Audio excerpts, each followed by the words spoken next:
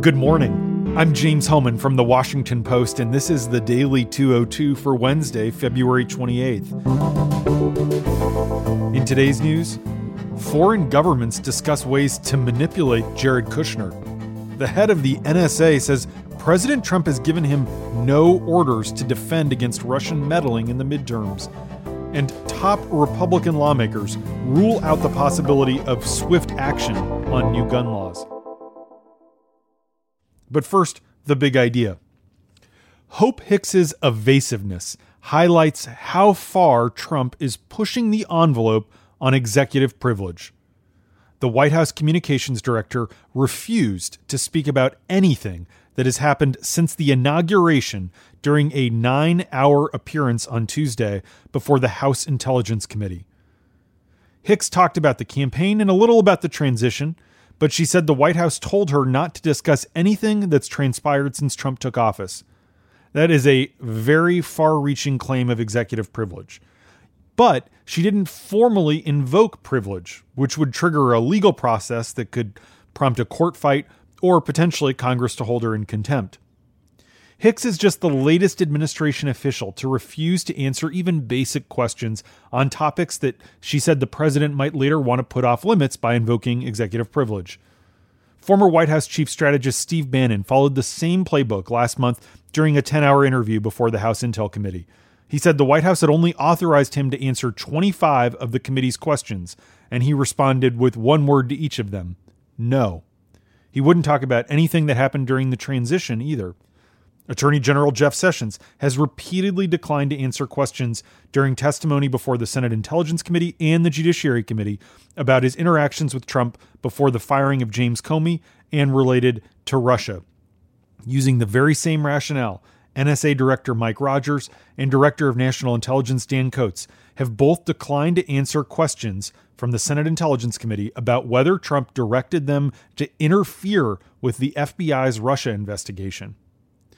Fights over executive privilege are nothing new. They come up with every president. Richard Nixon and Bill Clinton both lost significant court cases when they asserted it.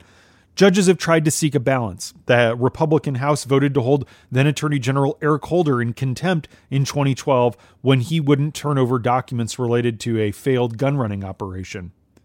But multiple nonpartisan legal experts, including 2 law professors who have written books on this very topic, tell me that Trump is taking it further than his predecessors. Heidi Kittrosser, a law professor at the University of Minnesota, said, quote, "What is new and really troubling in this administration is that we've seen it quickly become routine that the administration sends out a witness who categorically refuses to answer any questions. Essentially, they're allowed to create the shadow of executive privilege, and they sort of just hide under the shadow. They not only don't have to answer the question, they don't even have to elaborate on or really test the privilege. So far, the administration has gotten away with it with remarkable ease because Republicans on Capitol Hill haven't had the stomach to challenge Trump. So it's no surprise that the White House keeps being more and more aggressive in claiming privilege. Democrats on the House Intelligence Committee tried to insist during yesterday's interview that Hicks be served with a subpoena, but the GOP members wouldn't go along. Congressman Adam Schiff, a Democrat from California, the top Democrat on the Intel Committee, complained last night. Again, this is a breathtakingly broad claim of privilege that I don't think any court would sustain, and I think the White House knows that. This is not executive privilege, this is executive stonewalling. The next big test of privilege could come if Trump refuses to give an interview to special counsel Bob Mueller. And that's the big idea. Here are 3 other headlines that should be on your radar. Number 1. Foreign officials from at least 4 countries have privately discussed ways they could manipulate Trump's son-in-law and senior advisor, Jared Kushner, by taking advantage of his complex business arrangements, his heavy debt load, and his foreign policy naivete. It's unclear if the countries, China, Israel, Mexico, and the United Arab Emirates, have acted on these discussions picked up by U.S. intelligence. But Kushner's contacts with certain foreign government officials have nonetheless raised concerns at the highest levels of the White House. It's one of several reasons why he's been unable to obtain a permanent security clearance and why last week he was downgraded to a lower level of access to classified information. There are also reports that Kushner has been having meetings with foreign officials and not disclosing them to his colleagues in the government, including the National Security Advisor. Meanwhile, senior White House communications aide Josh Raffel, who is the main spokesman for Kushner and Ivanka Trump, revealed plans to leave the administration just shy of 1 year on the job. His exit raises even more speculation about Kushner's staying power in the West Wing.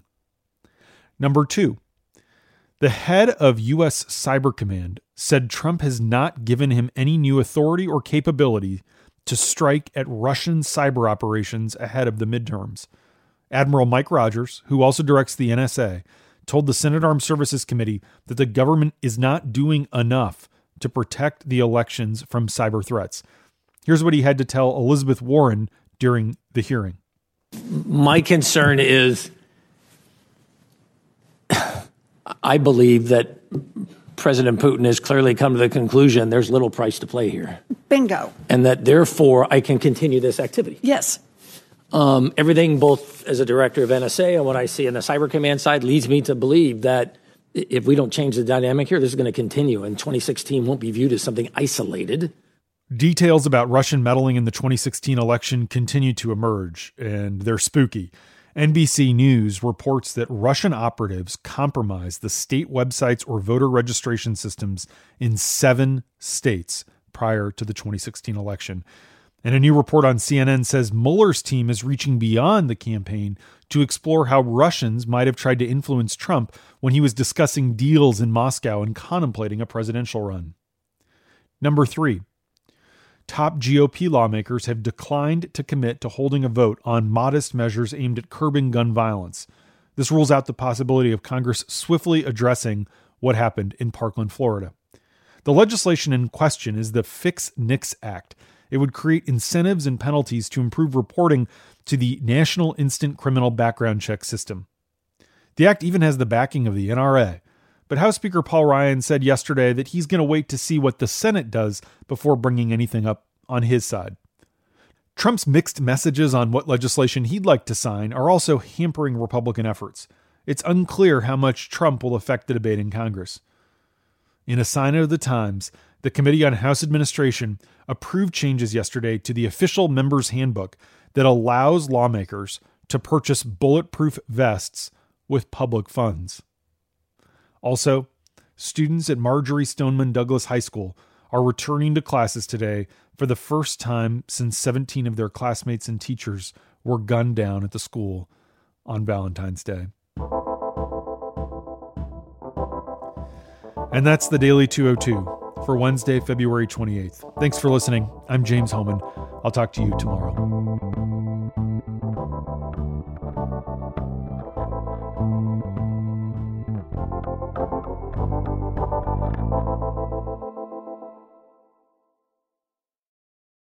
Hi, I'm Mike Rosenwald. If you're looking for something new to add to your morning routine, try Retropod.